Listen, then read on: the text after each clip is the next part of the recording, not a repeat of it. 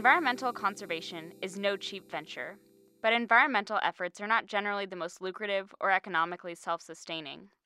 So then, who pays for conservation work? Who lobbies for wilderness?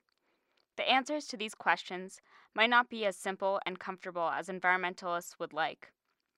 In this podcast, we will travel from the Methow Valley in the North Cascades of Washington, then south to the Rio Grande on the border between Mexico and West Texas, to explore the roles of big money and extractive industries in conservation, and uncover how environmentalism makes a deal with the devil.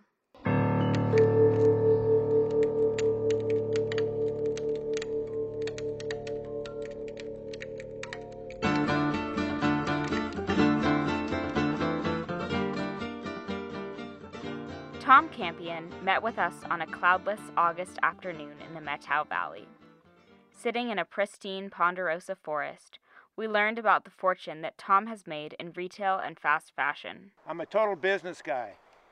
10 years out of college, I started a company called Zumiez, which was 40 years old yesterday. You got a Billabong hat on over there on the other side. You know, we used to sell surf, now it's all street music, vibe, hip hop and stuff, and skate and snowboards in the winter.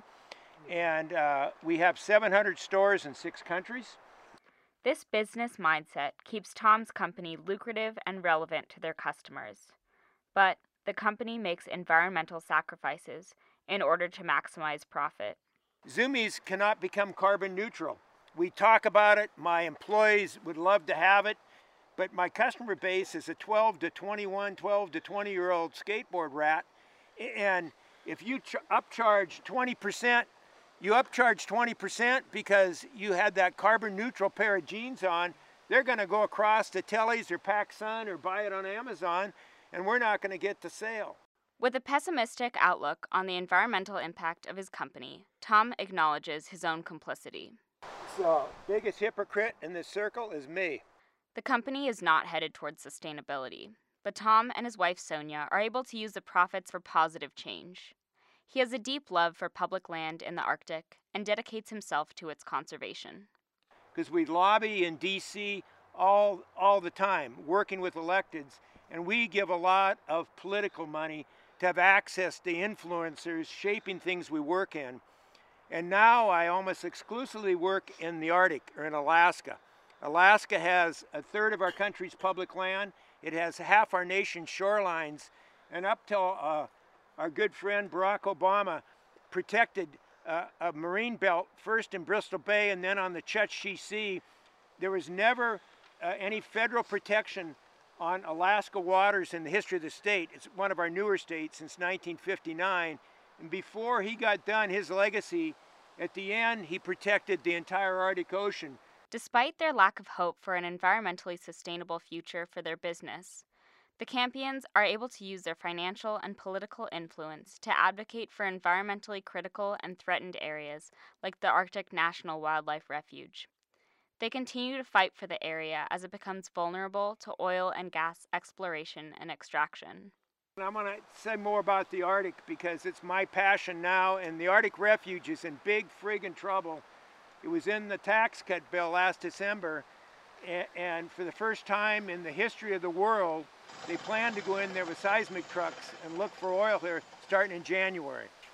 It's an honor. I've put so much of my life into this. I'm really passionate about it. It's such an honor to be able to work and evolve and say, it isn't all about oil. You know, Texas, Houston's all about oil till it's not, till it's about something else. This is the end. This is the wildest. You know, it should not just be about energy. The Arctic Refuge is not the only place threatened by oil and gas companies. Among the boom towns and oil drilling of West Texas, Bonnie McKinney has found a way to work with extractive industry. Bonnie manages the Adams Ranch, which serves as a wilderness corridor between Texas and Mexico.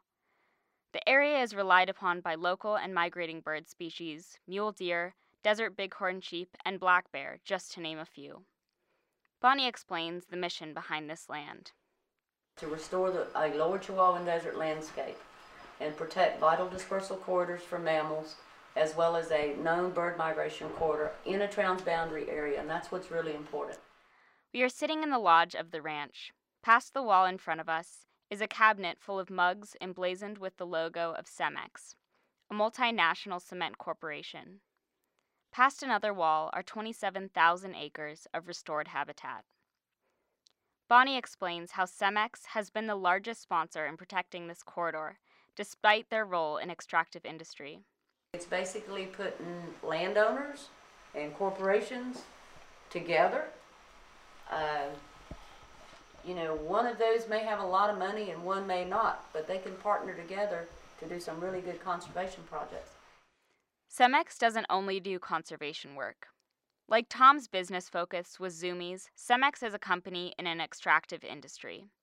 In 2016, they settled with the EPA for $10 million in reparations for their violations of the Clean Air Act on several of their manufacturing plants. However, conservation work doesn't happen for free. And conservation costs money. This is not a cheap project. Conservation costs you every day. You really don't make a lot of money out of conservation projects, very seldom if ever. Bonnie explains what she perceives as the necessity to work with extractive industry. We're going to have pipelines, so why not go partners?